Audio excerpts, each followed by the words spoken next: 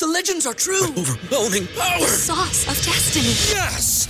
The most legendary sauce has arrived as McDonald's transforms into the anime world of WickDonald's. The greatest flavors unite in all new savory chili McDonald's sauce to make your 10-piece Wick Nuggets, fries, and Sprite ultra-powerful. Unlock manga comics with every meal and sit down for a new anime short every week only at WickDonald's. Ba-da-ba-ba-ba, go! At participating McDonald's for a limited time while supplies last.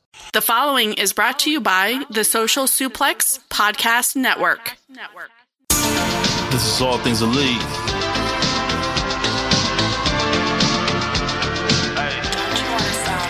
Welcome back to All Things Elite. Load up the pod, man, it's on when we speak. Rich right here, let me warm it up for Austin and Floyd. Couldn't be no one but the boys. When it come to All Things Elite from the fan perspective, swear, man, it ain't no question. Hear from them first. Swear, man, they putting in the work. No, they had to get me for the verse. Social Suplex Network Zone. Hours at a time in your headphones. Austin and Floyd on the microphone. Backing out on the rant, getting in the zone. Pulling up the show, give it 7 stars, you already know. Who else could it be but the show with the proclivity for positivity? I'm gone.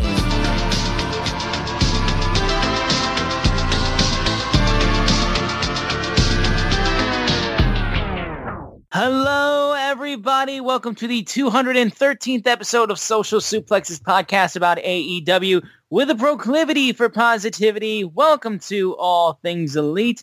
My name is Austin Sumwitz. I am the host of this lovely show. Joining with me, as always, is my good buddy and friend, Mr. Floyd Johnson Jr. My man, how are you doing? I am doing well. Since this show, I think since our last show, I got my dog, right? Yes. Yes. I got an English Bulldog. I had my heater on, so if you heard a fan there for a second, my apologies. I got an English Bulldog. My wife, so someone out there bought an English Bulldog for $2,500. The former owner of my Bulldog, Winston. My wife was like, hey, we got this English Bulldog and, they want to get rid of it. And the reason the English Bulldog is my dream dog. It's a dog I've always wanted, but they're puppy mills, all that kind of stuff. So, and they generally want like $2,500, $3,000. I think $5,000. If it's like 100% purebred papers and all that stuff, $5,000 is what most people want for an English Bulldog, right? Mm-hmm. I'm not spending that much on a dog. I also don't like the whole puppy mill process, all that stuff. Adopt, don't shop, basically. So she was like, this person has this dog. They don't want it. They just, they bought it. They must have a lot of money. They bought it. They don't want it. It's free to a good home.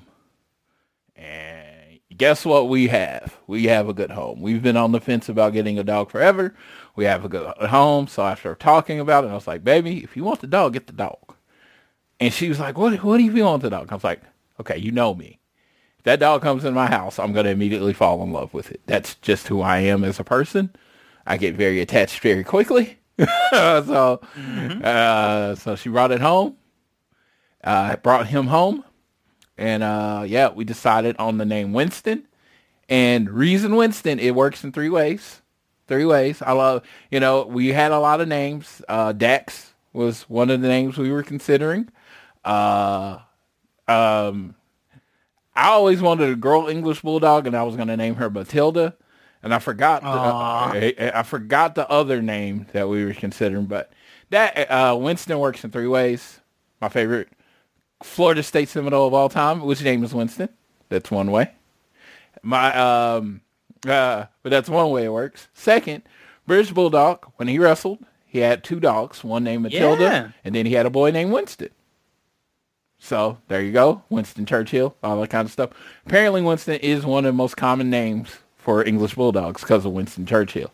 Yep. And then the three, because we actually got him on his birthday. When we got him was actually on his birthday. Was 1 year old, and it's right around Halloween, so I kind of want some Halloween theme, right? So the show, old movie, Ghostbusters, everybody's heard of it, everybody knows it, but a lot of people don't know there was the black guy in Ghostbusters. What was his name? Winston. It worked in 3 ways. And when something works in 3 ways, you got to take that name. And that's how I won. I told my wife, it's your dog. It's your dog, and you can make the final decision. She's like, I want to go with Winston. So we have Winston Johnson, the beautiful English Bulldog, and he is home with us. And he was not comfortable very quickly. But but we loved on him. You could tell he wasn't loved. If you pick up anything stick-like, he runs away. So apparently the people that had him previously were not good people. Not good people, got good to dogs. I can't speak on whether they're good people, but they did not treat this dog correctly. And so we gave him a good home. We love him. We got a kid. Me and my wife finally have a kid. And he just loved the shit out of him already. Wife bought him a sweater today and had him in it. I sent it to all my friends, and I was like, I love this dog. I love him. I love him. So I am very happy with that. That we have a dog. So yes. Yeah. How am I doing? No, I am doing amazing. He's absolutely adorable. I can attest to that too from the pictures that I've seen. The cleft lip and everything, which again, if these person gave a crap, apparently it's a very easy surgery to fix when they're very, very young. It's very uncomfortable now that he's older, so not going to do that to him. Yeah, exactly.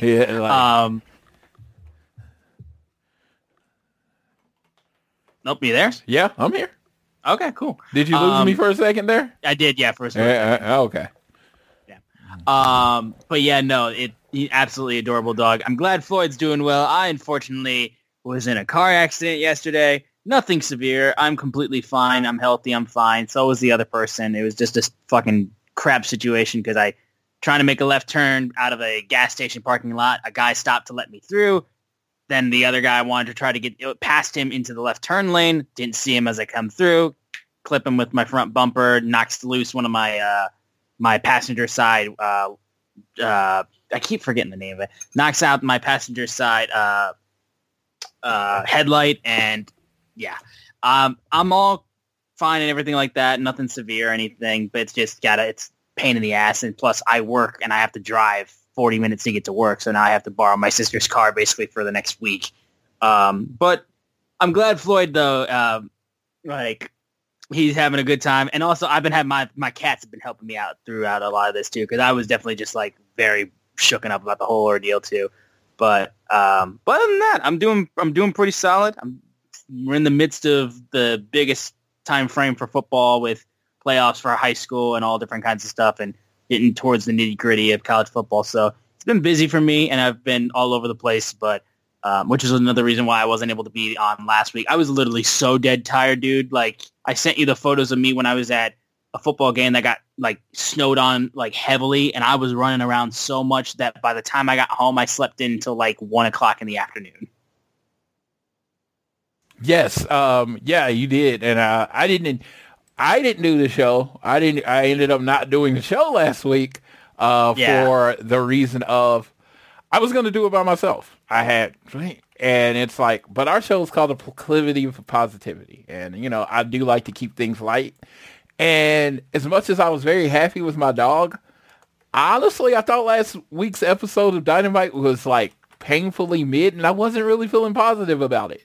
So I said, instead of getting on and, not sticking with the theme of the show, I'll just wait till next week and hopefully they have a better programming for me to talk about. I thought last week was painfully average. Yeah, no, I wouldn't have had a lot of amazing things to say about last week. Probably the only things that I would have heavily been I like this was the Claudio Orange Cassidy match. I thought that was really, really good from last week's Dynamite, and then also from Collision, the incredible, one of the best Collision matches of all time, MJF Kenny Omega for the AEW World Title. I mean, that would have been the one thing I held on to. If all else fails, even though the week before was kind of I got that match, and that match was so good. So it was funny. That match was amazing. MJF and Kenny Omega tore it down. I would have loved it to be at a pay-per-view and not really know who was going to win, but I really did enjoy the match. But MJF, after the match, he said, greatest collision match of all time. Check. Greatest dog collar match of all time. Check. And I was like, I told JR, we were on the phone, I was like, Dax is going to reply to this. He's going to have a problem. He's going to have a problem with specifically with that, because he had some damn good collision matches. Like the match, Dax and Cash versus Jay White and Juice is literally the highest rated American televised tag team match in history. So Dax would literally be over here being like, "What the hell, brother?" And then he said the greatest dog collar match ever. I believe FTR and the Briscoes did a thing last year in December that kind of won match of the year. Yeah.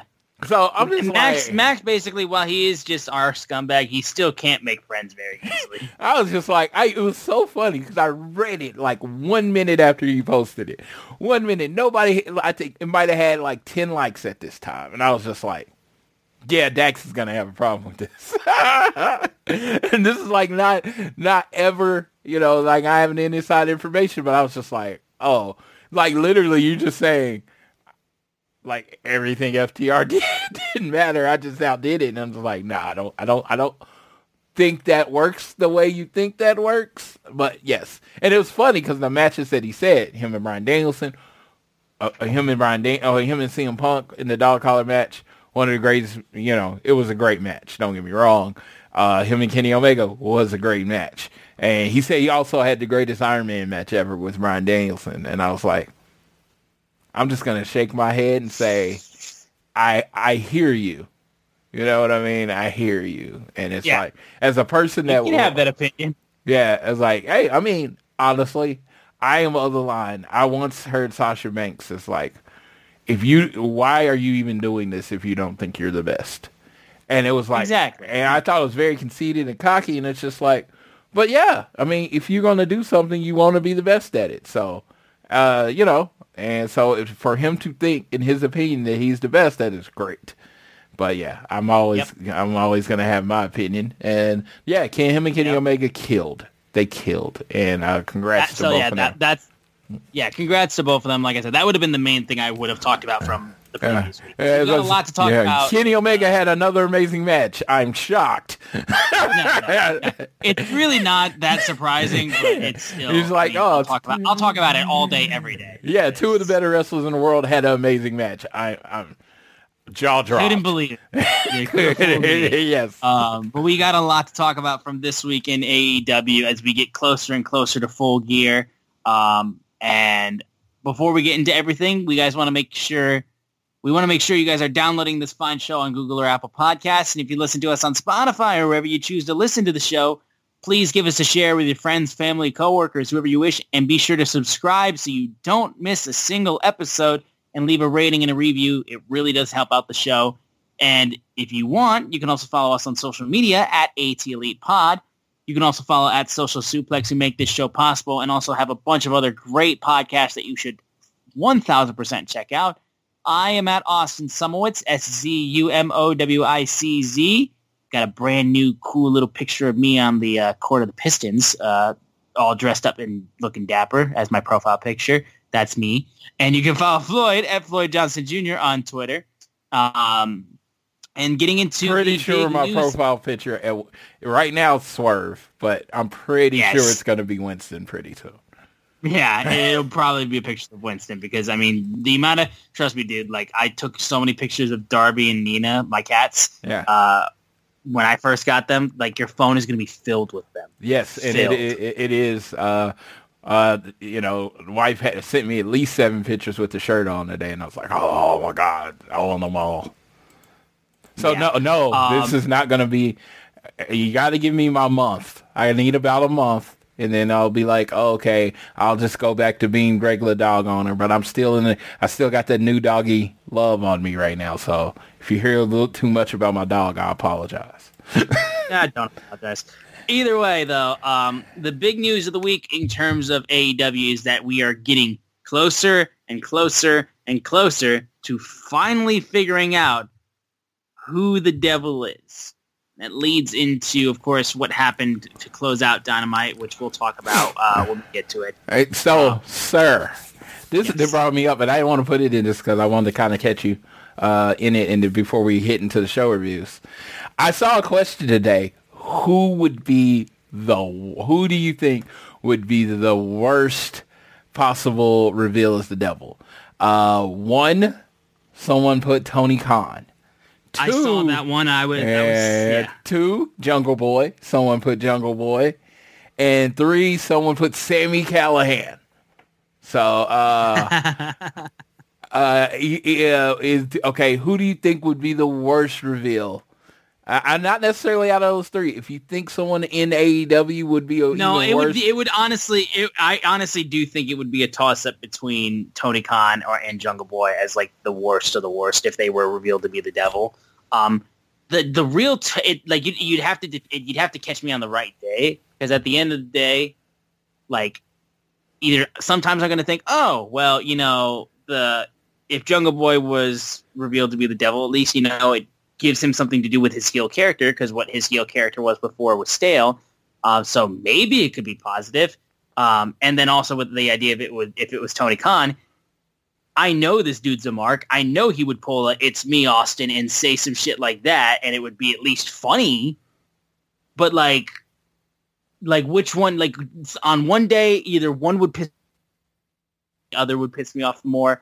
At this point in time, though, I would still say Tony Khan would be the worst reveal. For sure. Just because I don't think Tony Khan should ever be a character on AEW television. I don't think he's a good actor. No. That's what it comes down to. He should never be a character. Maybe I'm wrong. I like Tony being above it all. I love Tony being the man in the back, the voice. Even when he makes an announcement, generally it's someone else making the announcement from Tony Khan. I like that. I like that he comes out and to rile up the crowd or whatever. I like Tony being above it all. But he would be the worst. I predicted Jungle Boy very early in this, so I don't think he's necessarily bad. I still don't want it. Let me just say this. I don't know if he can pull it off mic-wise. And I feel like whoever it is going to have to be strong on the mic. Because the thing about it is, there's been a lot of big reveals in wrestling history, right? And some have been good, some have been historically bad, some have been great. But the thing that does everything is the follow-through. What happens next? The explanation. The explanation, why it was done, why we didn't see it coming. So, like, a lot of people, there's been speculation. I think the most popular names, other than the Jungle Boy, have been either it's Adam Cole, whose surgery healed quicker, all of it was a ruse. His surgery healed quicker than he wanted, or he didn't actually have surgery, whatever. Two, it's Britt Baker, which I'm a big fan of because I have not liked Britt Baker's booking for the last year. I haven't liked how she was used for the last year. Mm-hmm. So I would like to see her in a bigger, more important role in AEW, as she's the first hired, the face of the women's division. She's probably my favorite women's wrestler in the company, so I definitely want to see Britt in a bigger role.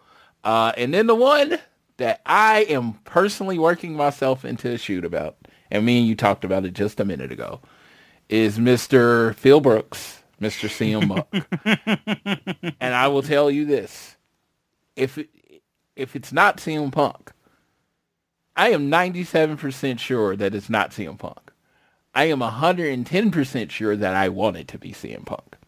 Is that a CM Punk reference? Unfortunately, the idea of what I want is outweighing the logical part of me. It's the fantasy booking taking over, brother. It's what we want. Yes. It's the same thing that we did for months when we said we want CMFTR versus the Elite, and it never came to fruition. So I'm at this point in life where I'm like, they're going to make the announcement. And it may be very well Adam Cole. It may be very well Britt Baker.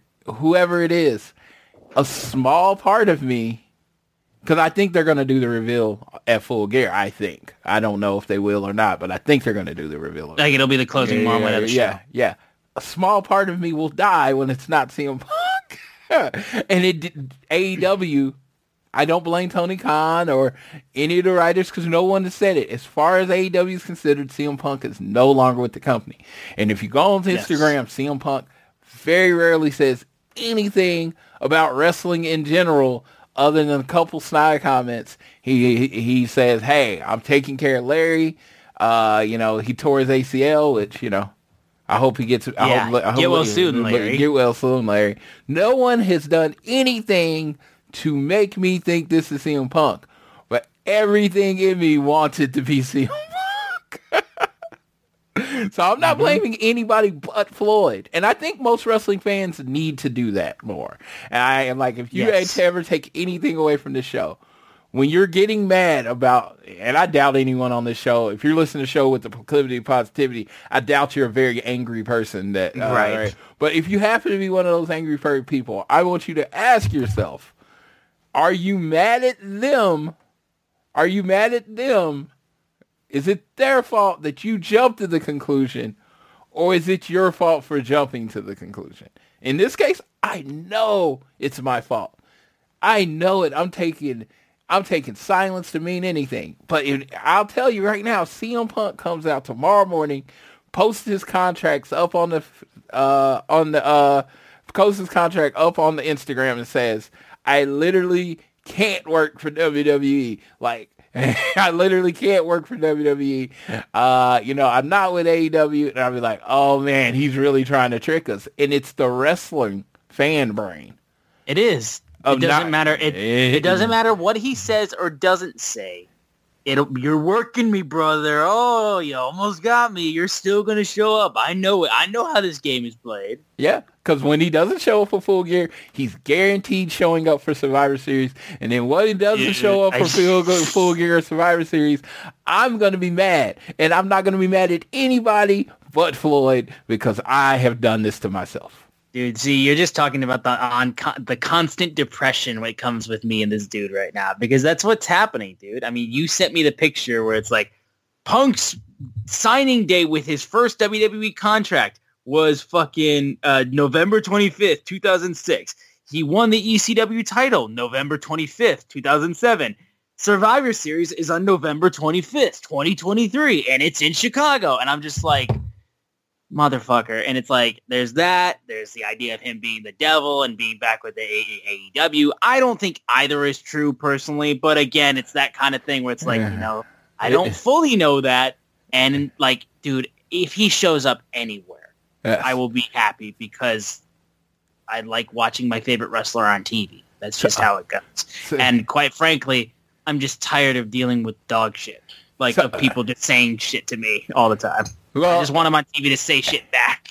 It would be kind of cool, because I even had this thought that, like, the whole idea of a new Pinnacle with, not called the Pinnacle or whatever, but CM Punk leading with FTR, with Wardlow, and then, another person there. I don't know who that would be. And just being like, Max has hurt them all. So, they're coming back to hurt Max or whatever. That would make sense. Yeah, I mean, that would kind of make sense. But like I said, if you're going to do the Pinnacle, you would literally bring FTR in there, and it would just be the Pinnacle too. Yeah, and but yeah, like last night, and I will always say this: the people playing the guys in all black don't have to be the eventual people that they are. That's the best part about it. But if it is, I feel like on Dynamite, we'll talk about in a minute, the guy on the left was Roderick Strong. Because Roderick Strong has the neck. Has a certain way of standing. And like with his arms kind of back, it's very weird. And, I just, from watching wrestling and noticing mannerisms, I felt like that person was Roderick Strong. If he's not, it's not, but I felt like it was. So, hey, you know what? We're going to see. But it's fun to have a storyline in wrestling like this, where it seems like no one, I imagine if there is media people that knows what the reveal is, they're not telling. And I love it. I want everybody in on it. Let's go. Yeah, like no Dave Meltzer. It's gonna be so exciting to see what the reveal actually turns out to be. But it's like, listen, I just have to keep saying it for myself. It will not be CM Punk. It can't be CM Punk. CM Punk doesn't work there. See, and that's the whole thing. You know, like the whole announcement, the press release that CM Punk doesn't work there. They're a private company. They don't have to show you anything, you know, and that's what even makes it more. You know what I mean? Like, he might not have been released at all. You know what I mean? It could all be a ruse. It could all be. I feared for his life because Punk was turning heel the whole time. It's like again, I just can't deal with this shit. Honestly, I can't deal with it anymore. It's because I want it to be a ruse so bad. I want to think this company is bigger than personalities, and honestly, we can get past egos causing drama. Yes, I want to believe that this was all done. But the honest to God truth, honestly, when I'm using my rational brain, CM Punk doesn't work there anymore. It's probably going to be, one of the Adam Cole, Britt Baker, Jungle Boy people, and it's going to be a good story, and it's just going to be a good story, and that's fine. But yes. I said, I can't turn my brain off. Yeah, I can't. Exactly. Yeah. So we'll move off of that at least and get into the actual week in AEW. Going into, first off, we'll talk a little bit about Collision from November 4th in Wichita, Kansas.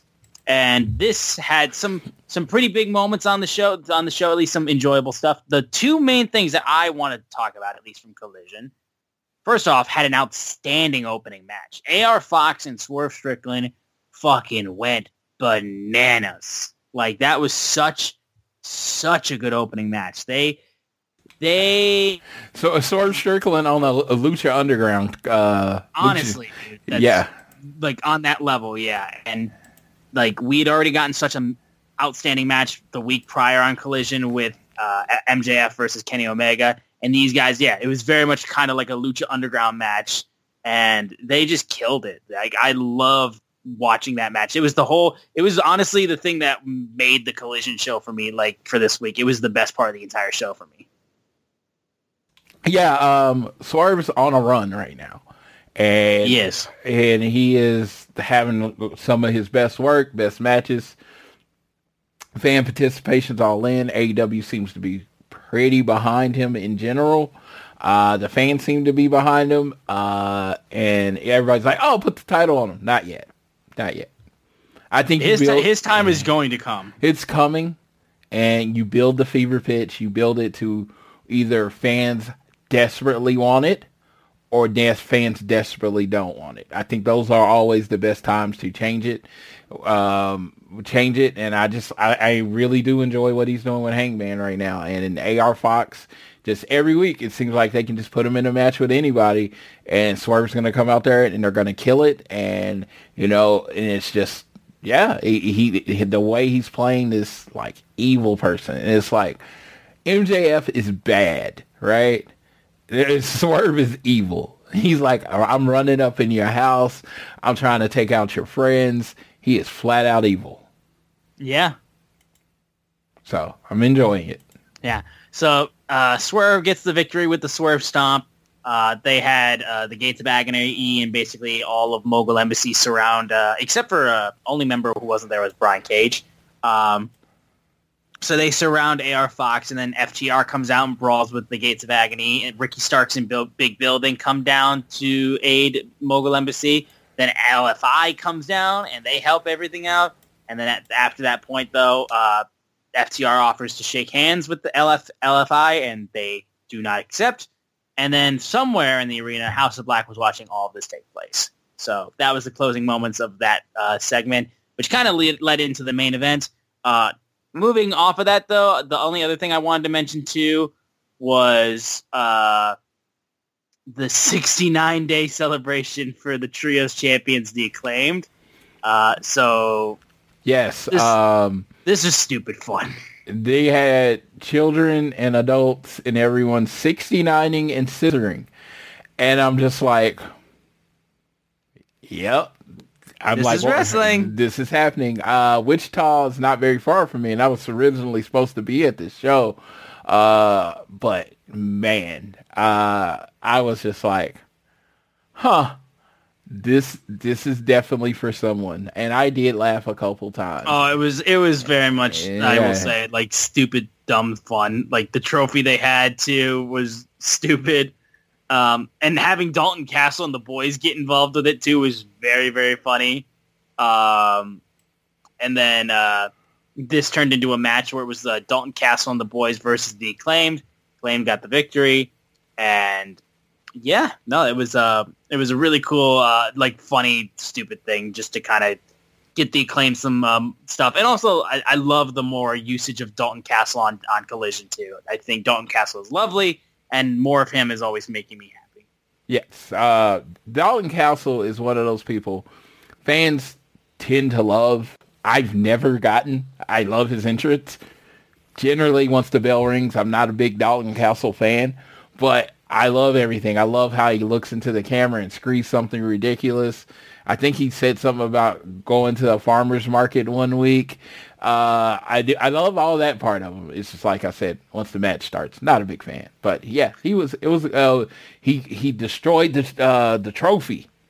Oh God, I couldn't believe he did that. So it's the heelish thing you could possibly do. And yeah, main event of the show was FTR, Roosh and Preston Vance versus Ricky Starks, Big Bill, and Gates of Agony. Anyways, I thought it was solid enough. I was going to talk to you just a little bit about how House of Black proceeds to jump FTR from behind, and then all of a sudden you saw the BCC come out, and they also then suddenly shake hands with FTR to close out the night.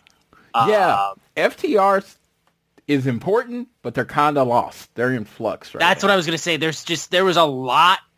FTR was doing a lot of things, but they didn't have a central focus. And I imagine everybody will disagree with this, but I thought after getting destroyed by Ricky Starks and Big Bill, they should have took off a month.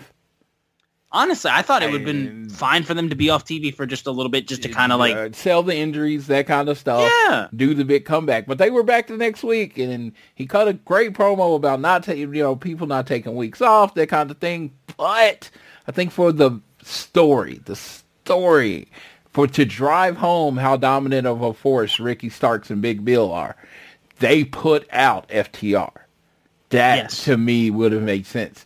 FTR having to make a triumphant comeback. Not necessarily to win, but to at least tack Ricky Starks and Big Bill. Maybe get like maybe some kind of no DQ match. Maybe two, like I was saying, Texas Death Match, Tag Team Texas Death Match or some shit like that.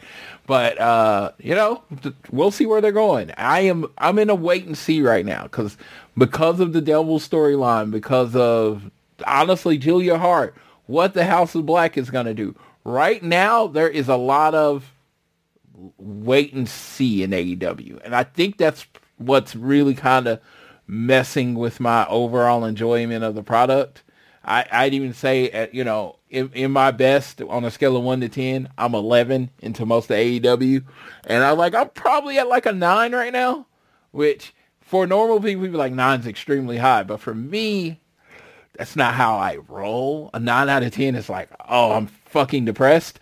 So right now, I'm just like, let's see what happens. I am very much I'm not going to decide whether I like or dislike everything until it plays out. I am in a let it play out mode right now.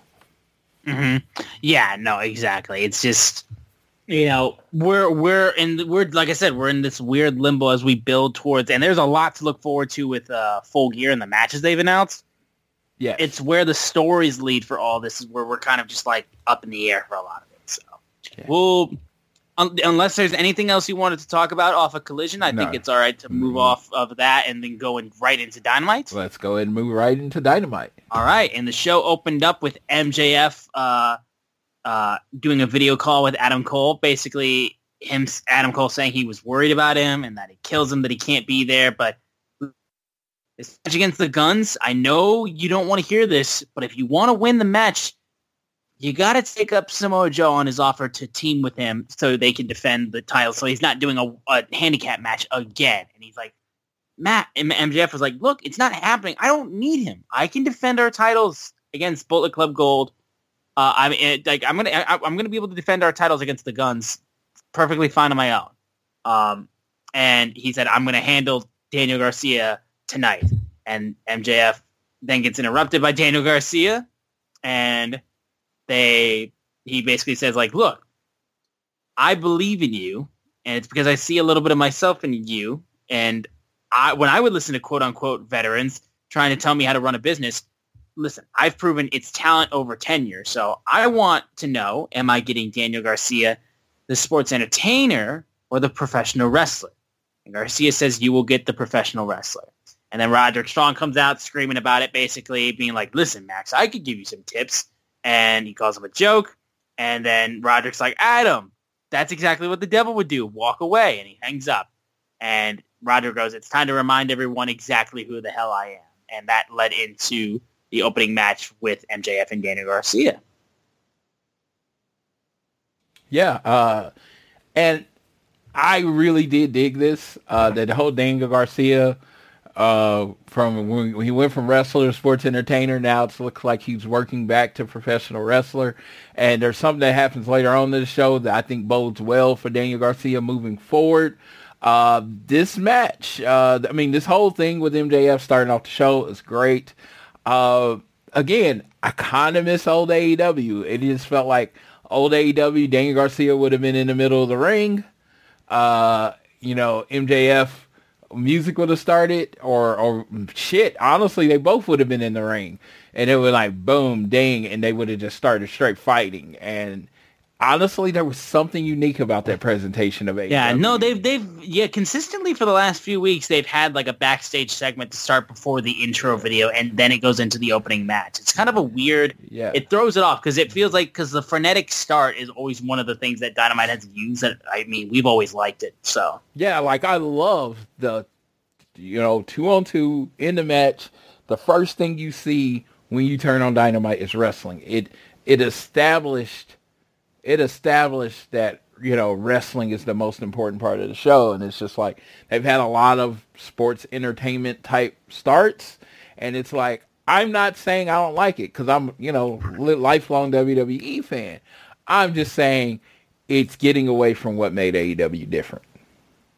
Yes, that's one of the things I would agree with too. The match itself, I thought, was pretty fun. The fun thing was, he said he would get the professional wrestler, but it did have a lot of sports entertainment elements with it, with both guys doing some hip thrusting during the match. But there was also like some really nice stuff that they did towards the ending parts of the match. There was a point where MJF tried to hit a Panama Sunrise, and I popped at him trying to do that. I thought that was awesome.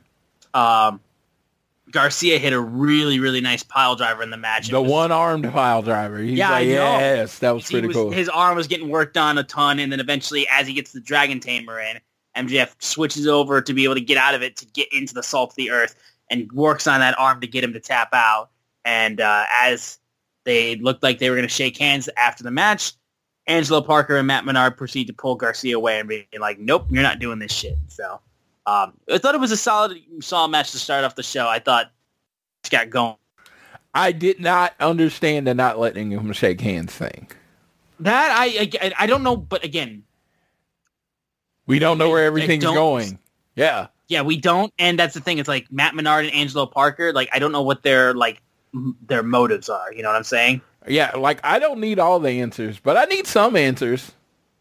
So I don't know. Like, I mean, unfortunately, it feels like AEW's putting a lot of pressure on Full Gear to be great.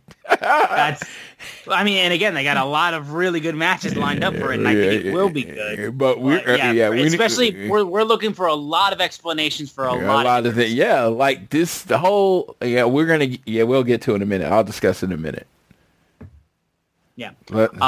Darby Allin and Sting took on the Outrunners, which was a nice little tag match. This looks straight out of WCW Saturday Night, like 1989, especially. Genuinely, yeah. Yes, because like The Outrunners look like an 80s tag team. Yes. And then you got Sting. I was like, and, yo, yes. you remember, like, are we sure Sting hasn't wrestled these guys before? Yeah, you got Sting and Little Sting, and they're wrestling them, and they won in pretty dominant fashion. Yes. Yes, and it was like, and Sting, I love his Scorpion now, because, I mean, he never got exclusively like really deep on his Scorpion, but he definitely got deeper than he is now. But he's an older guy, and it's like, yeah, you know, Sting doing the Scorpion Death, like, whoa, tap out, yeah, and that kind of thing.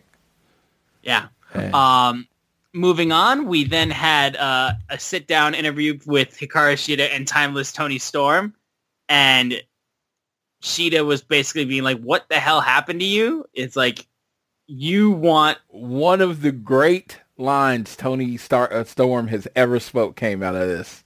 Oh, yes, and we'll get to it, yes. Yes. But she's like, Sheeta's like, what the hell happened to you, basically? I don't think you want this title. You just want attention paid to your silly acting. To which Tony goes, you happened to me. I was meant to walk into Wembley with that title, and then you happened. You don't happen anymore. I happened. I couldn't make history, so I became history. A great line. So good. Girl, such She a good sold line. the line so well. Oh my God. You may have that title, but you will never have the spotlight. And again, I think that line also works too. Like, dude, her whole shit that she said too, like, not only was it just like in character really well performed, shit stung. and it made sense. And this story makes sense. And there's some progression on the story. There and is, it's yes. like, because you were kind of like wondering, is Tony Storm a good guy? Is Tony Storm a bad guy? Tony Storm's crazy. That's her character. And you got that cleared last night. And Sheeta's the one that drove her crazy. And you got that cleared last night. And it was just like, yes, we got a clear line of what's going on. And I don't care if you dig this storyline or not, whatever. Tony Storm's commitment and Tony Storm's performance is undeniable. It's what I've said for weeks, and I literally have become a simp for this woman because like it's become a joke now. But like that's the thing. Like honestly, like I thought Tony was solid before this, but like I saw this gimmick and I honestly kind of got a little bit panicked because I was just like, I don't know, man. These kind of gimmicks with this company, fans don't attract to this kind of stuff. Like they just, the AEW fans, they want more wrestling focused storylines and characters. So a character like this, I said it, if you're going to do something like this, you need to put everything into it. There can't be anything where you're like, I'm not sure. Like if there's something there, jump on it and then just put 1,000% into what you're trying to get across. And Tony, like even getting out of the jokiness of how much I think she's hot and I love her, like just from a actual, like the way that she's getting this character over, like she's doing fantastic. Like I constantly will sing her praises just because of how well she's gotten this character over, because it's not an easy thing to do. So yeah, no, this was great. I thought this sit down was great. The nice little moment of her Sheeta knocking the shoe out of her, out of Tony's hair. I mean, Tony's hand was a nice little closing moment of it too. But no, I mean, there was legit venom in this sit down. Both people had some good shit to say. Tony especially gave definite like reasons as to like why she's doing this. And yeah, I think the presentation is just fantastic. So yeah, once again, I give my undenying love to Tony Storm. She is timeless. And it's so crazy because we're getting Tony Storm versus Sheeta again. I know. But it feels completely different than it feels has. So, yeah, you take the match and then all of a sudden her being psychotic and this Marilyn Monroe character has given it a completely different element that like this match isn't different. And like honestly, this is a very good example of a match. There is reasonable doubt that Tony will beat Sheeta. There is seriously reasonable doubt. But there's also reasonable doubt that Sheeta can retain. This is one of the few matches on the card where I don't know who wins. I don't.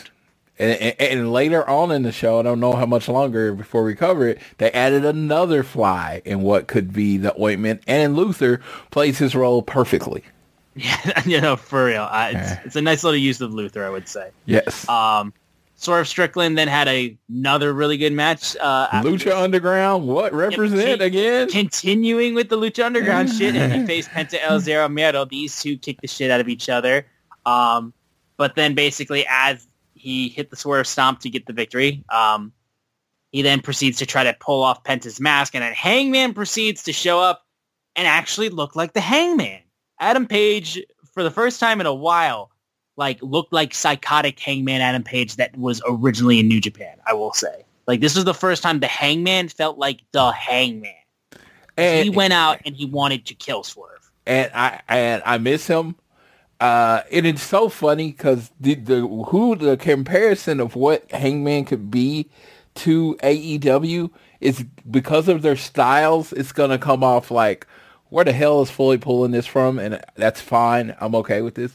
But the Hangman could be AEW's Sandman. And it's just in that over the top, always over, amazing character that is super over to the AEW fans, and everybody else might not get him. And that's a perfect role for him.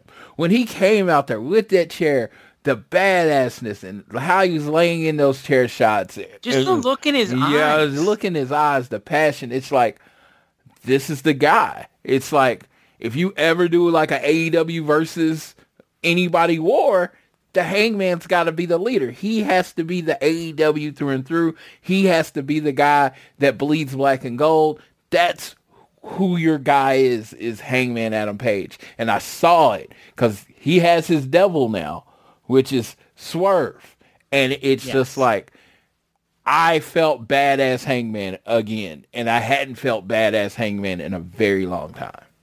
Yeah, no, I do think if there was an opportunity for business to be done, this feud, you could have had Punk in that position, and you could have had them have that blood feud.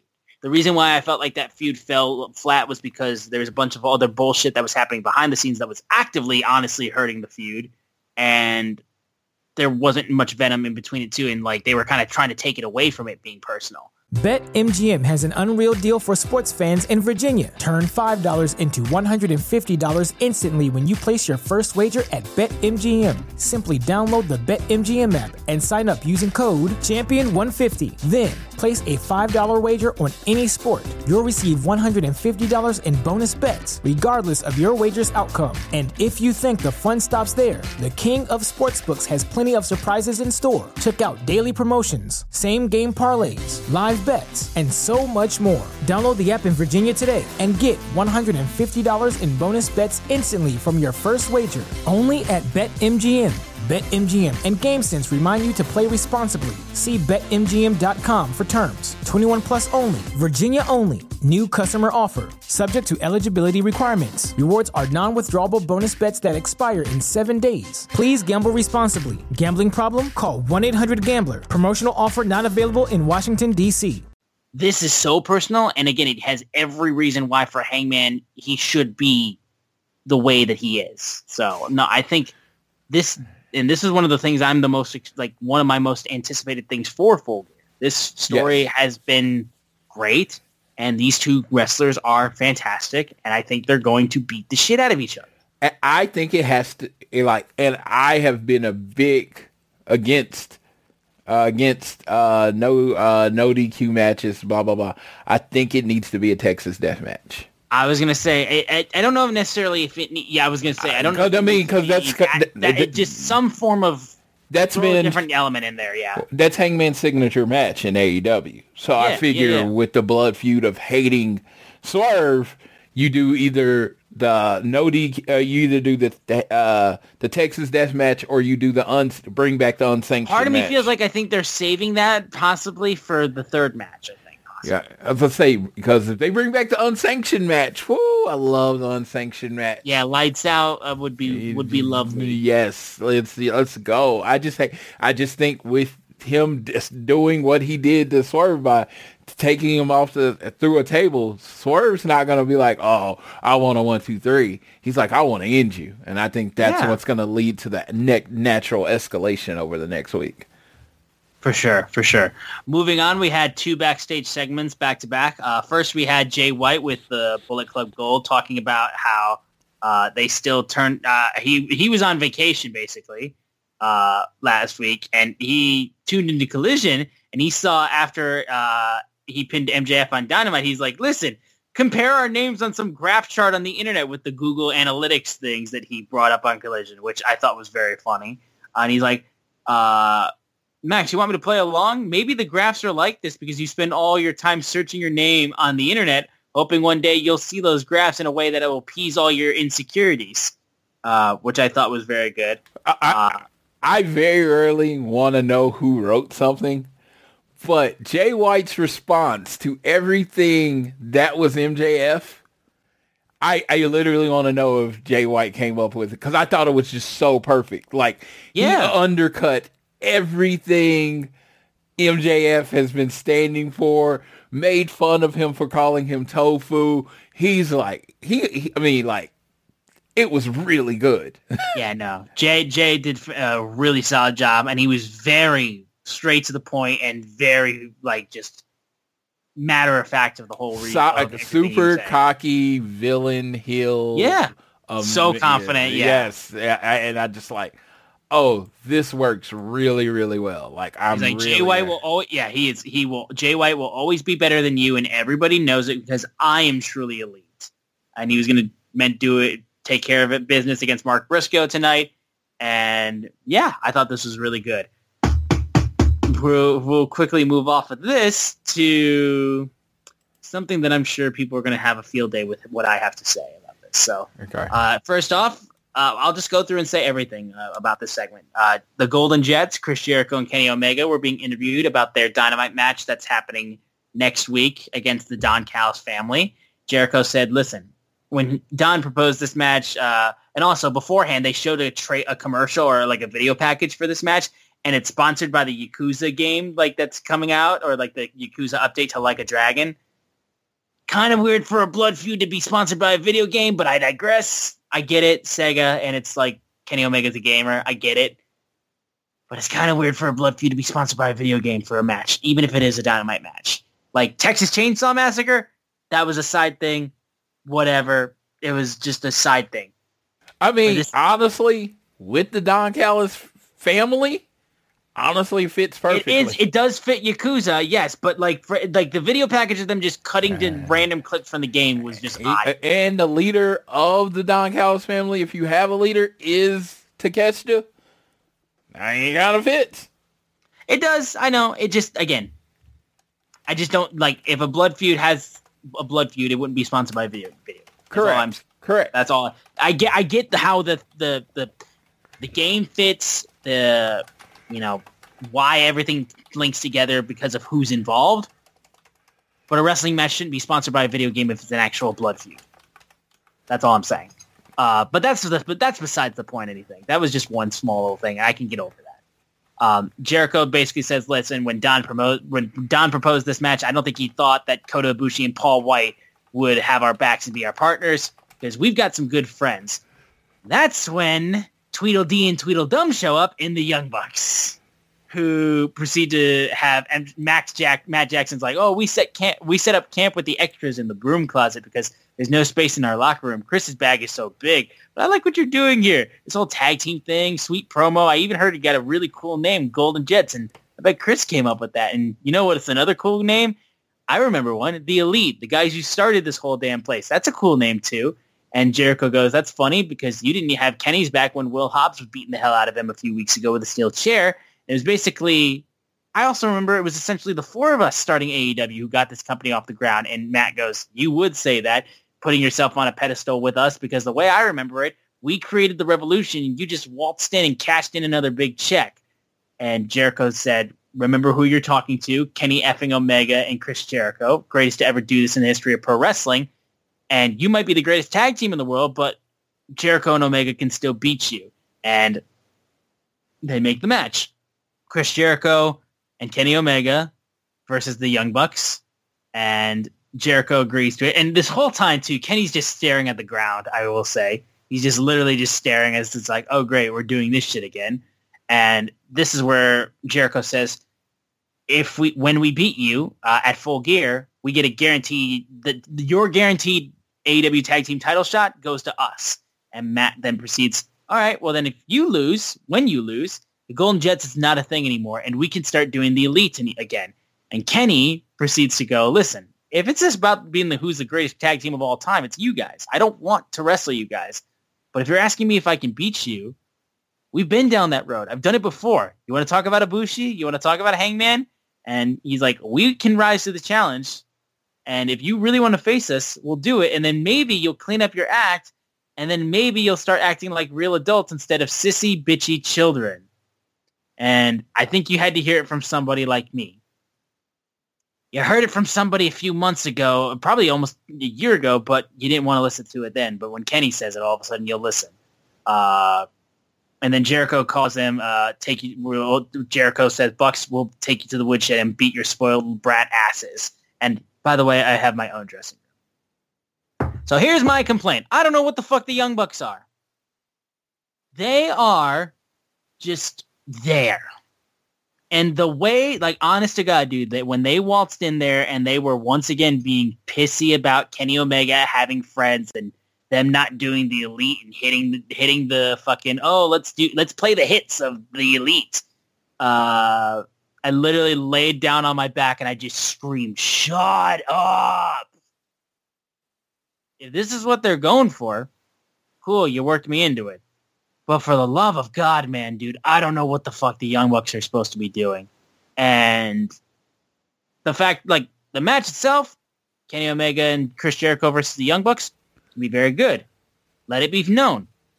Kenny Omega and Hangman versus the Young Bucks at Revolution 2020 is one of my favorite matches this company's ever produced. But I don't know what the Young Bucks are doing.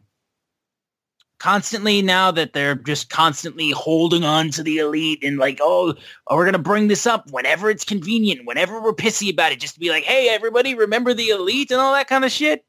But it's like, like when they had the reunion of the Elite for Double or Nothing and they did the fucking Anarchy in the Arena match, they went off and they disappeared basically after that, just doing like nonsense bullshit anyway. Just doing the Elite shit and like it, there wasn't anything to it. Like the Young Bucks weren't in any sort of storyline that had any meaning to it besides bitching about the Elite. And quite frankly, I'm sick of it. I have done such a 180 on the Young Bucks in the last like year. Like I don't get what their purpose is. I don't get what they're trying to do. Constantly will flip-flop between their baby faces, their heels. I don't know what the fuck they are. And they're just here. And quite frankly, considering the fact that I do think they are one of the best tag teams in wrestling and definitely one of the best tag teams in AEW, there should be more consistency about what the Young Bucks are doing since you are actively EVPs of this company. And the fact that I can't get consistency out of it kind of leads a little bit more tendency to what Kenny Omega said to you this Dynamite and what CM Punk said a year ago. Call me a CM Punk fanboy for calling out the Young Bucks or whatever. I really don't care. I truly do like the Young Bucks. I just don't know what the fuck they're doing. Yeah, I don't know why this match is happening. As in, I understand why they say it's happening. I'm not stupid. I understand the storyline of why it's happening, but I don't understand why this match is happening. It got dropped on us this one moment. All of a sudden, the Young Bucks were just kind of off doing Elite shit or just doing tag matches and playing the hits, because that's what they have been doing. They have been playing the hits. They have been doing Young Bucks type things in Young Bucks style matches, which we've seen them do for years. And it's fine, it's entertaining, but there was no problems, and then all of a sudden, like this night, they have a problem with Chris Jericho and they have a problem with Kenny Omega not doing Elite shit with them. Yes, and then, well, this is what I like, and this is why I come down on Kenny Omega, where I always say Kenny Omega is one of the best in-ring performers ever, but I think pro wrestling's a lot of things. In the same promo that you built up this exciting match, you then basically say, we've already done this before, this is boring. I feel like you could have said anything else. I mean, dude, the whole time when Jericho and Matt were screaming at each other, he was literally staring at the ground. Yes, he's like, this is boring. I've beat you before. And it's like, so this match that they're trying to build to, excitement, the Young Bucks in LA against two of the greatest professional wrestlers of all time. You just said, I've already beat you. So why are we, twice? Like, why are we doing this? So it's just like, been there, done that kind of thing. And it's just like, oh, I don't know. I don't understand. Here's the thing too. You're not gonna beat Kenny Omega and Chris Jericho because they are literally tied into this blood feud with the Don Callis family. So this just feels like such a stopgap. And when the Young Bucks are part of a stopgap feud match for a pay-per-view, something's gone wrong with the way that they're presented. And I'm sorry, you have a very big control of how you're presented because you're literally one of the not even the pillars. You helped build the company. My whole thing is, though, I was like, could the Young Bucks be joining the Don Callis family? Possibly. I don't know what would be the reasoning behind it. Because, what did Don Callis say a couple of weeks ago to 2.0? I don't have a tag team. I'm looking for a tag team. Sure, but... It's right there. But what's their beef with Hangman? I mean, with their beef with Kenny, they literally were friends back at Double or Nothing. Kenny, the one thing he's been saying is like, Kenny betrayed you or whatever. And it's like, Kenny keeps leaving you. And he's like, didn't we always do this? And it's like, it's there. Is it perfectly coherent straight line? No, but it's there. And if that's what it leads to, and they join the Don Callis family, at least I have an idea of like what they're doing. And are the Young Bucks stale right now? Yes. Oh, God, yes. They could use it. They could use something. And the Elite going against each other, like, full on. After they literally had their big reunion, we are the Elite fucking 4 months ago. Yeah, that'd be pretty crazy. I'm not saying that's kind of insane, like that. We had that big moment of them like being together again, and then all of a sudden, bam! Now they hate each other again. Dude, and it's pretty funny. I don't know. I honestly, like I said, I've got mostly positive things about everything else. This is the one thing that drove me. This whole thing felt really forced. Yes. But honestly, with AEW and their pay-per-views, they generally don't do a lot. They build up like one or two things, and then they throw a lot together in the last 2 weeks. So I just throw that in. I lump that in here. It's going to be an amazing match. Sure, yes. It's going to be an amazing match, yes. But I'm quite surprised that the things that you throw together at the last minute involve two people who helped build the company. But I don't know. As my friend Rich Latta said, maybe I'm crazy. You never count out Chris Jericho, so they're going to kill it. But it's still like, I need more. I need more, as in why these people are fighting. Yes. Yeah. And if this just goes out and then they have a banger match and then fucking... like, this is the thing that, honestly, if they just have a banger match that ends with Kenny and Jericho shaking hands with the Young Bucks, and then the Young Bucks go away to fucking Timbuktu or whatever the hell they were doing before this, which was basically nothing. Oh, I just thought of the storyline. It drive me nuts. I just thought of it. Kenny, at one point, chose Kota Ibushi over the Young Bucks. He then chose Hangman Page over the Young Bucks. And now he has chosen Chris Jericho over the Young Bucks. That is why the Young Bucks are now going to join the Don Callis family, if they do it that way. Sure, I'm fine with it. Like, because again, like it just gives me something tangible with the Young Bucks, because I've just been so sick of it, honestly. Yeah. Like just not knowing what the Young Bucks are. And you hate you hate the insistence of CM Punk shots, the victory laps, and all that kind of stuff too. So. No, and again, if that was part of their character and they were actively consistent on that whole ordeal, but again, they were literally baby faces 4 months ago. Yeah, they were. Like, I just want consistency with these guys. Because I do think they're fantastic and I like them a lot. But I'm just tired of just not knowing what the fuck their purpose is. And then they want to come in and then like, listen, the Young Bucks are very good at being arrogant and pissy. And it drives me mad when they are, but then there's no purpose behind it. I can see it. So that's my rant, though. I'm sick of the Young Bucks. Have them go join the Don Callis family, and then they have at least something to do. I will be fine with it. But if you don't give them something to do and then they just continue to be pissy and annoying and then just playing the hits, I'm going to be sick of it and I'm going to want them off my TV because I need something different. So I that's understand. all I'm saying. Yeah, I understand. Do right by the Young Bucks because they do deserve a lot better and they should get something way more consistent. Anyways, moving off of this. Ring of Honor World Television Championship match, Samoa Joe versus Keith Lee.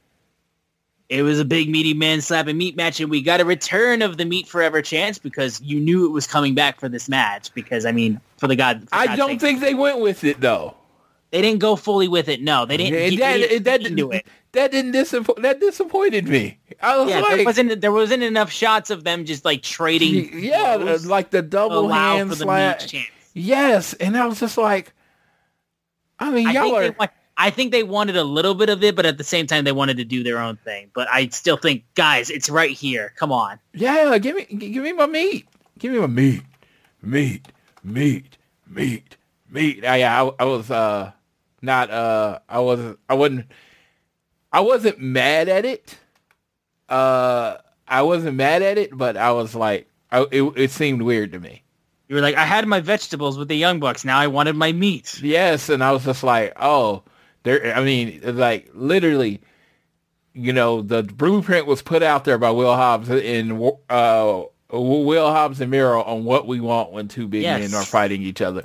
Just slap each other, and then one guy eventually wins. And then they had a really good wrestling match. It was really good, yeah. Yes, but I'll tell you, the big problem was I had an expectation of what I wanted in my head, and then I didn't get it.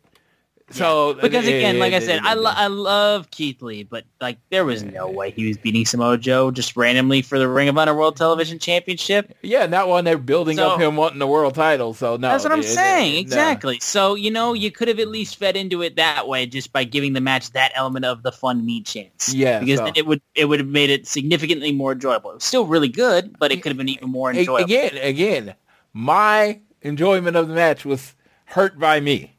Yeah, I set an expectation. I didn't get that expectation. I kept waiting on that expectation, and it never came. No one told me I was getting that. I decided that's what should happen, and it didn't, and it disappointed me. There you go. The match ends, and then Samoa Joe proceeds to get on mic, basically saying he's the greatest Ring of Honor television champion of all time, but he did not come here merely to be your television champion, because he is the longest reigning television champion in Ring of Honor history. And he said, listen, hunger is what defines the greats. Consider me officially hungry.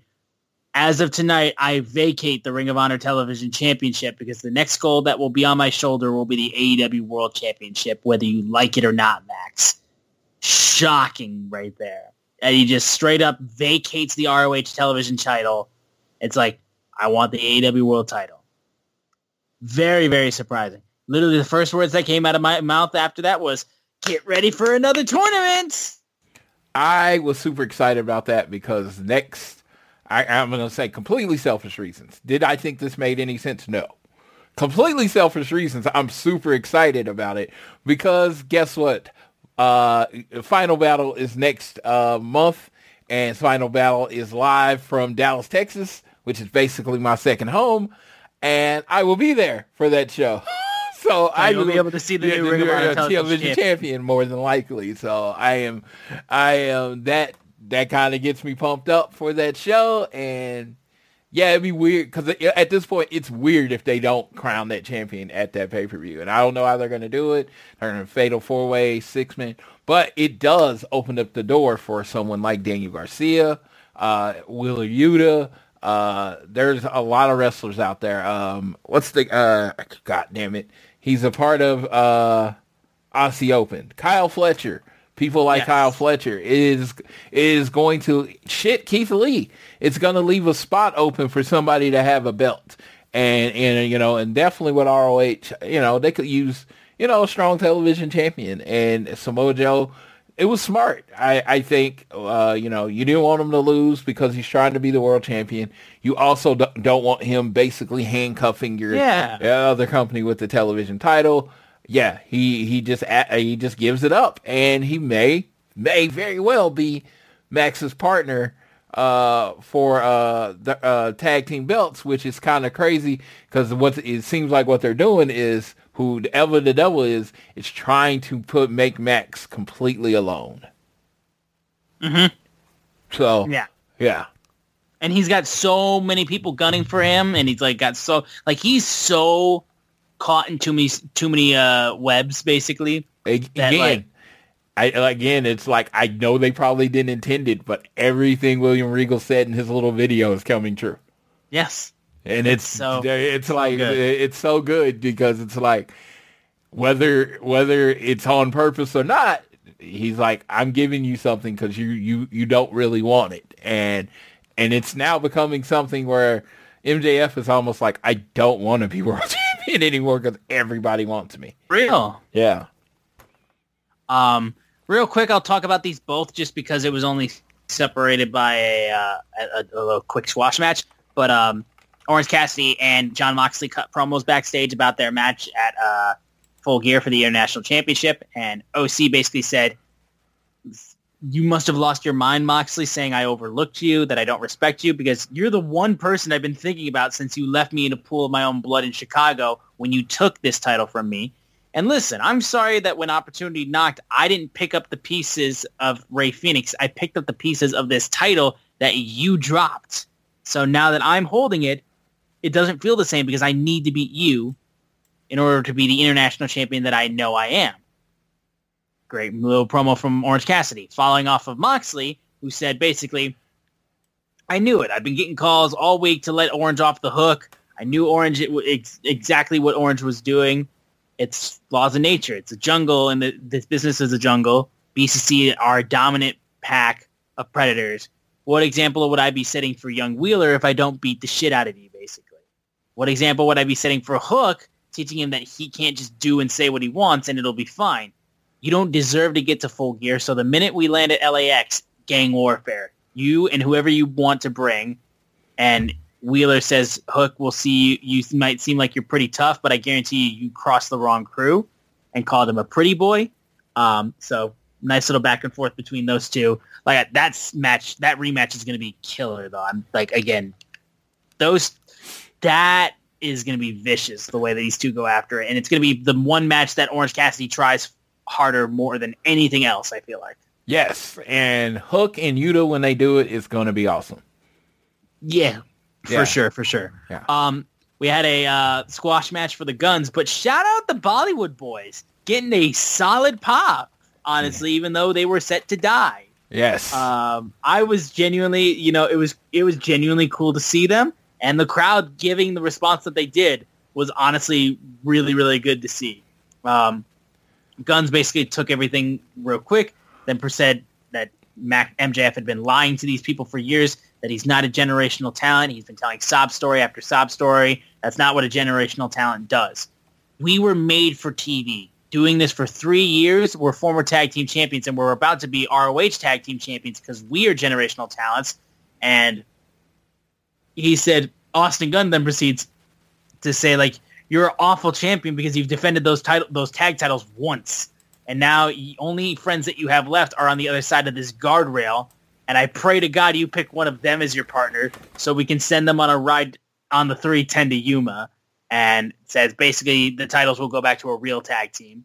And yes, I agree with that. MJF was watching on a monitor. So Joe walks up to him and he walks away.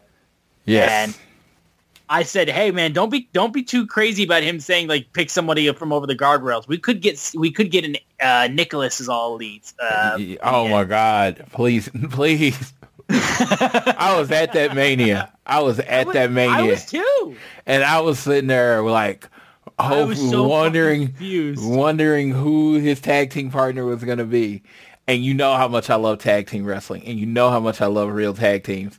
So imagine a man with a child beating this longest reigning tag team champions for a while at that time. You know, I did not feel good about that. I was visually pissed for about 15 minutes after that match happened. Oh, so you were about as mad as I was at that show when they started flinging around beach balls for the main event. Yes. That was a fun time. Moving off, we had Julia Hart versus Red Velvet. a fine enough match, I would say.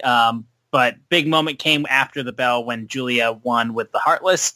Sky Blue comes down, stares down with Julia Hart, and Chris Statlander and Willow Nightingale come down, and Willow goes off to check on Red Velvet, and then Julia has a stare off with Chris Statlander while Sky Blue is kind of in the middle, and then she kind of walks off.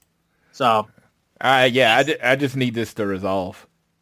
Yeah, it just we need the spot, like, basically. Yeah, whether it's Sky Blue turning, whether it's something the payoff basically needs to happen. Yeah, yes, I feel like it's Sky Blue joining with Julia. I feel like it's Julia becoming the new TBS champion. I feel like that's the natural progression.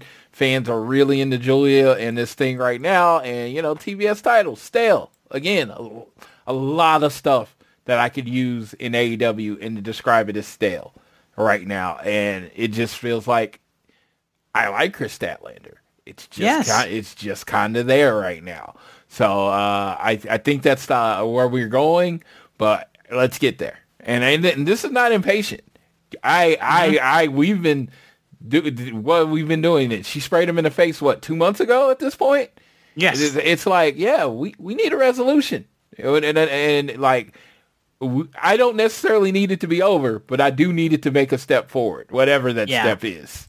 One thing I would say, though, I did really like the spot of from this match where Julia rolled over, sat cross-legged House of Black style against Red Velvet, who did the splits, and then she slowly morphed into a splits, too, which apparently they did actually in their last match that they had. I didn't know that, though. No, I did not remember that. I'm not, you can't even pretend to say, oh, yeah, I remember. No, I don't. Yeah, I did not remember that, so I was like, fair enough. And I remember that. I like that. And then, and finally, before the main event, one last thing was there was an announcement of a new AEW signing, which was Mariah May from Stardom. And the foreign ace is what they called her. The foreign ace, yes. So she was super excited to be here. She was introduced by RJ City, and she was like, I've wrestled all over the world, and I just came over from Stardom in Japan.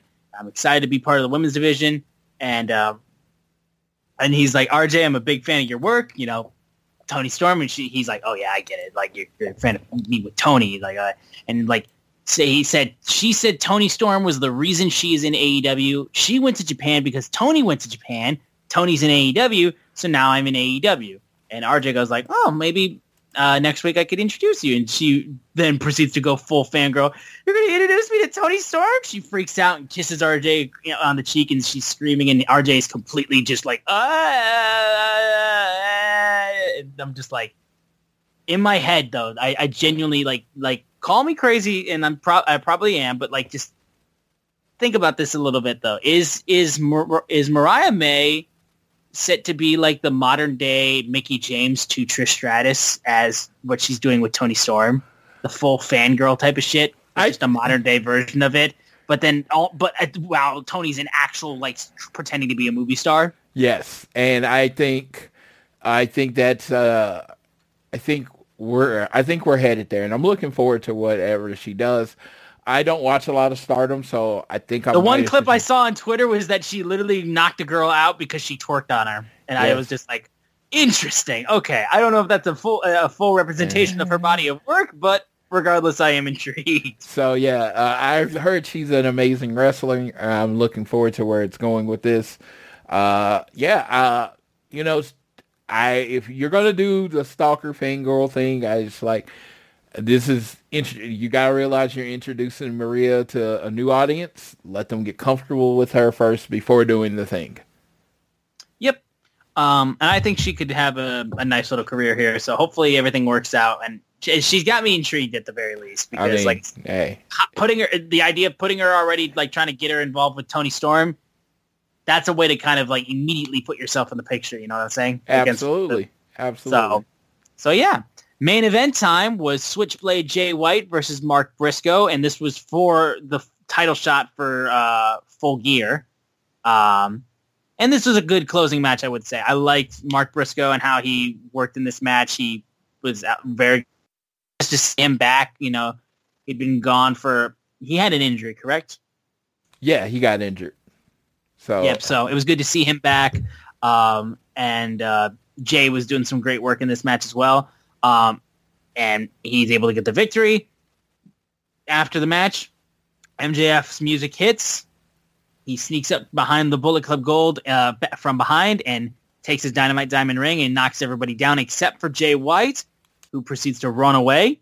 And MJF then says, I hope you've had fun playing dress up as a top guy, because pretty soon playtime is over, because you're going to have to get in the ring with the real world champion.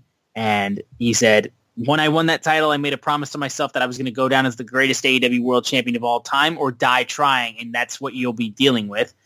And he said, basically, you're going to have to kill me to beat me, because I'm not fighting for just me. I'm fighting for everyone who's been on this journey with me since day one. I'm fighting for Adam Cole, fighting for you watching at home, everyone in this arena, because I'm not just a scumbag. I'm their scumbag. And listen, Jay, one question. At Full Gear, will the leader of the Bang Bang Gang be the first? Will he be able to be the first man to pull the trigger? Lights go out. Masked men jump the Acclaimed, and they're beating the shit out of him. And then eventually, they take Anthony Bowens and throw him through glass. And it was an office that literally didn't have a door. The guy who was in the office literally had to squeeze through this little crack in this makeshift office, which I thought was hysterical. But I don't know what was more funny, that or me wondering if that was real glass or not, because Jungle Boy didn't tell me. Yeah, it was, somebody pointed out that was yet another shot at or whatever to CM Punk. Another reference. Yes. Love it. Being a fan of this man is constantly giving me pain, even though I love him as a wrestler. I have to deal with a bunch of shit. And then eventually the person with the devil mask appears on the screen for a split second and then disappears. MJF then runs back backstage to check on them. Samoa Joe then goes up and goes, "You were running out of friends, champ," and then laughs and walks away. And that is the closing moment of the show. Yes, and it was a hilarious closing moment of the show. Yeah, just having him laugh at him as he was walking away was very funny. Yes, they got beat up pretty bad. So we're going to see what's going on. Yeah. That was AEW Dynamite. Honestly, I thought it was a pretty dang good show. Significantly better than last week. I thought they had a lot more enjoyable stuff in here.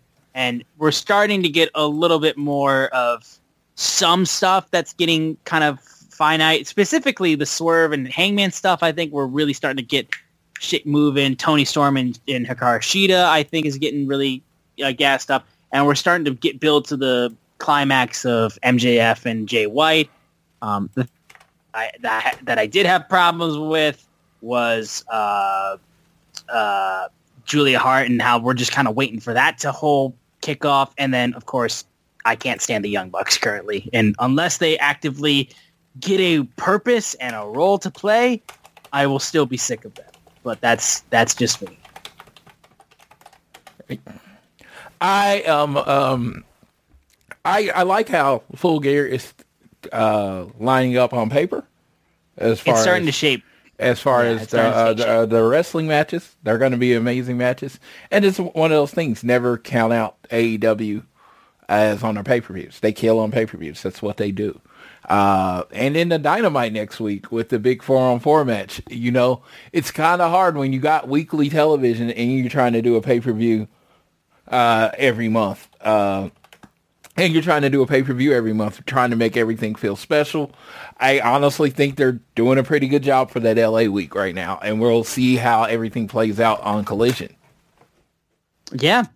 That's everything with AEW Dynamite. In terms of what we've got for Collision and for Rampage this week, first big thing we got a big FTR. They will be having a big tag match as they face off against, I'm trying to pull it up again. It's going to be Commander and El Hijo del Vikingo, which I am very much excited for that. That I think could be a damn good match. It's going to be interesting, to say the least. Yes. I mean, FTR is very good at telling, amazing stories as far as with especially with, people that don't necessarily work the same. So I am looking forward to this match just because of the Styles Clash thing. Unfortunately, Yes. I will be at a New Japan show in Dallas, so I won't be watching it live, but I can't wait to watch it Saturday morning. Yeah. You're also getting on Collision, Sting, Darby Allin, and Adam Copeland versus Lance Archer and The Righteous. On Collision as well, you're getting Rush and Dralistico versus the Workhorsemen. And then I'm trying to find all the other matches. I believe those are the ones that I see. I don't know if we've got... I think those are the only two matches that were announced for Collision. Anymore. And Collision's taped this week. It is taped. It's taped on Friday in Oakland, and it will air on Saturday. Yeah, so that's interesting. I didn't even notice until right now that it was taped, because it was funny because Dak said he was on the plane, and I was just like, he's leaving early, but that makes sense now. Yeah. And there was no other Collision matches announced, right? It was just the one tag match? Correct. That's all I see right now. Okay, sounds good. Well, that's everything that's been announced for that. Of course, the other news that we had was Mariah May, but we also had someone who is no longer with the company. Yes, the Bunny. Allie, yeah. Allie the Bunny is no longer with AEW. She's been removed. She started her OnlyFans, and it looks like it was an amicable separation. I love Allie. I thought every time I've met her, it's been great. I thought her character with the Butcher and the Blade was great. She had a match with Penelope Ford against Ty and Anna, and I thought that street fight, that was great. I've always liked her. So, I definitely wish her the best on whatever she does next. She's a huge horror fan, so follow her on the Instagram, Twitter. If you're an OnlyFans person, definitely sign up. Definitely support your favorite wrestlers even after they leave your company. Yeah, no, absolutely. It's sad to see her go because she did do some really good stuff with AEW. It's nice that we were able to get her in the video game at least before she eventually had to go. But and she has a chase figure, and her figure is the only chase figure it's only a chase figure. There is no regular version of her. There's no regular, yeah. Yes, it's just the chase figure. So she got to leave that as the first person like that in AEW. So I think that's a pretty cool standing. I am going to be spending a stupid amount of money to get that figure. I know. So, yeah, for sure. Yeah. I think that's everything else in news for AEW, unless there's anything else that you had planned to talk about. No. The only thing I had was that I was able to find some AEW Metal Universe trading cards actually in store. It's the first time I've ever found AEW trading cards in a local supermarket or something that's nearby my house. So I grabbed a bunch of boxes, and thankfully they're cards that were released before Punk was fired. So I actually got some cool cards. I actually got my first ever signature card. I've never, in all my years, and I don't open many trading cards or anything like that, but in all my years of getting trading cards and sports cards and stuff like that, I've never gotten a signature. But I got one, and it was Pac, and it was really cool. Honestly, it was super cool that I got a signature card of anybody, and it was a Pac, and I love Pac. So that was really cool. Where the hell's Pac? That's a good question. I don't know. Could Pac be the devil? I wouldn't necessarily be against that. I honestly, it just popped up in my head because, where the fuck is Pac? I don't know. I really don't know. Yeah, so, I don't know. I haven't heard anything, whether he's injured, whether he's this, that, nothing. It's nothing. So, I wonder who it is. Yeah, but those Metal Universe cards are pretty cool, honestly. If you ever do spot them, definitely try Metal Universe. Yeah, I am not. I believe they have the 2023 editions already out. The ones that I saw in my store were 2022. So, like I said, they were still when Punk was in the company. Yeah, I'm all about trying on that one as far as cards. If I get them, I would sell them to or give them away to other people. I was gonna say there's one card that I have that I was thinking about sending to you. They have these specific pulls that are called merch cards, and it's literally a card that is a T-shirt. Like you saw, I think I sent you the one that had CM Punk, and it was It was basically the CM Punk t-shirt that had him on it too. We got an FTR one. Well, you got to send it to me, of course. I was going to say, I'll send you the picture of it, and I need to get a sleeve. It's hard to get a sleeve of a card that is shaped like a t-shirt. You know what I'm saying? So I want to make sure when it gets sent over, it doesn't get bent or anything like that. Yes, that is awesome. Yes, I want to tell everybody, if you're a collector in the collecting game, Christmas is a month or so away. You're going to be shocked by this. A lot of people don't save for Christmas. So you know what they do? They try to sell their shit. So this is the perfect time to get on eBay, Facebook Marketplace, and basically fleece people for their stuff. There you go. Because they're all like, oh, I want to buy this person or my kids a present and stuff, so I'm going to get rid of this thing. Yes, lowball all of them. Yeah. All I know is that I was trying to find the original Upper Deck trading for them in stores. Like, never seen them in stores. So yeah, like the fact that I was able to find any AEW trading cards in a store was fucking incredible. Because straight up, I don't know how I found they were there. I've always looked and I've never found them. Yes, if you're gonna start off with an offer of 60% of what they're asking. I'm just throwing that out there. Fleece everybody right now. Desperation is smells like medium rare steak. It's an amazing thing. So I just threw that out there for people that are collectors, because honestly, I have been fleeced. Believe me, I have paid like $200 for an AEW chase figure, and then literally it would be online for $28 like a month later. I think Nyla Rose I paid like $125 for, and then like now you can literally get it for the price of the figure, like $20. That same chase figure. So believe me, I've gotten fleeced. So I do not mind you going out there fleecing. This is fleecing season. It's it's during Christmas season, fleecing season. Yeah, people are going to be desperate. So yeah, take advantage. There you go. I think that will do everything. That will be everything for this episode of All Things Elite. Guys, thank you so much for continuing to tune in. Again, apologies for no episode last week. We honestly didn't have a lot of good things to say, and I was dead tired. So, a combination of those things. I started pressing record, and it was just like, I wouldn't say, I can't say I was mad about the AEW episode last week. I wasn't mad. I just felt like nothing more than anything. It was just like, that was 2 hours of my life that happened. And and so I just like, you know what? I don't want to come on and not be good. So I wanted to wait.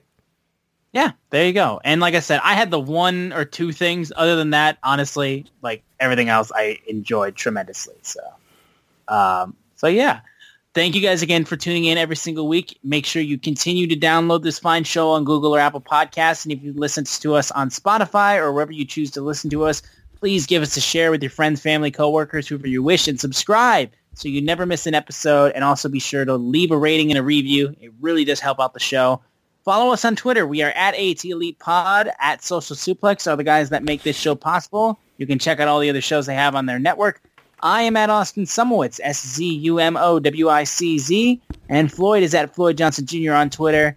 And with that, I will pass it off to my buddy Floyd so he can take us home on this episode of All Things Elite. I'm going to leave you with this message from the late Bob Barker. Help control the pet population. Have your pets spayed or neutered. No, I'm just kidding, but definitely do that. But welcome. Hey, we're in this Christmas season. Do something nice for somebody. Buy them some Starbucks or coffee, whatever coffee you get. I know there are coffee snobs out there. I am not one of those. I rock my Keurig real hard. But just do something nice for people. Go see the Marvels. Support our ladies and elite actresses in cinema. Go see the Marvels. I actually saw it at the first showing. This is the first time I've went to. It's been a very long time since I've seen the first showing of a movie. I saw it at 4 o'clock today. It was very cute, very funny. It's not going to change your life.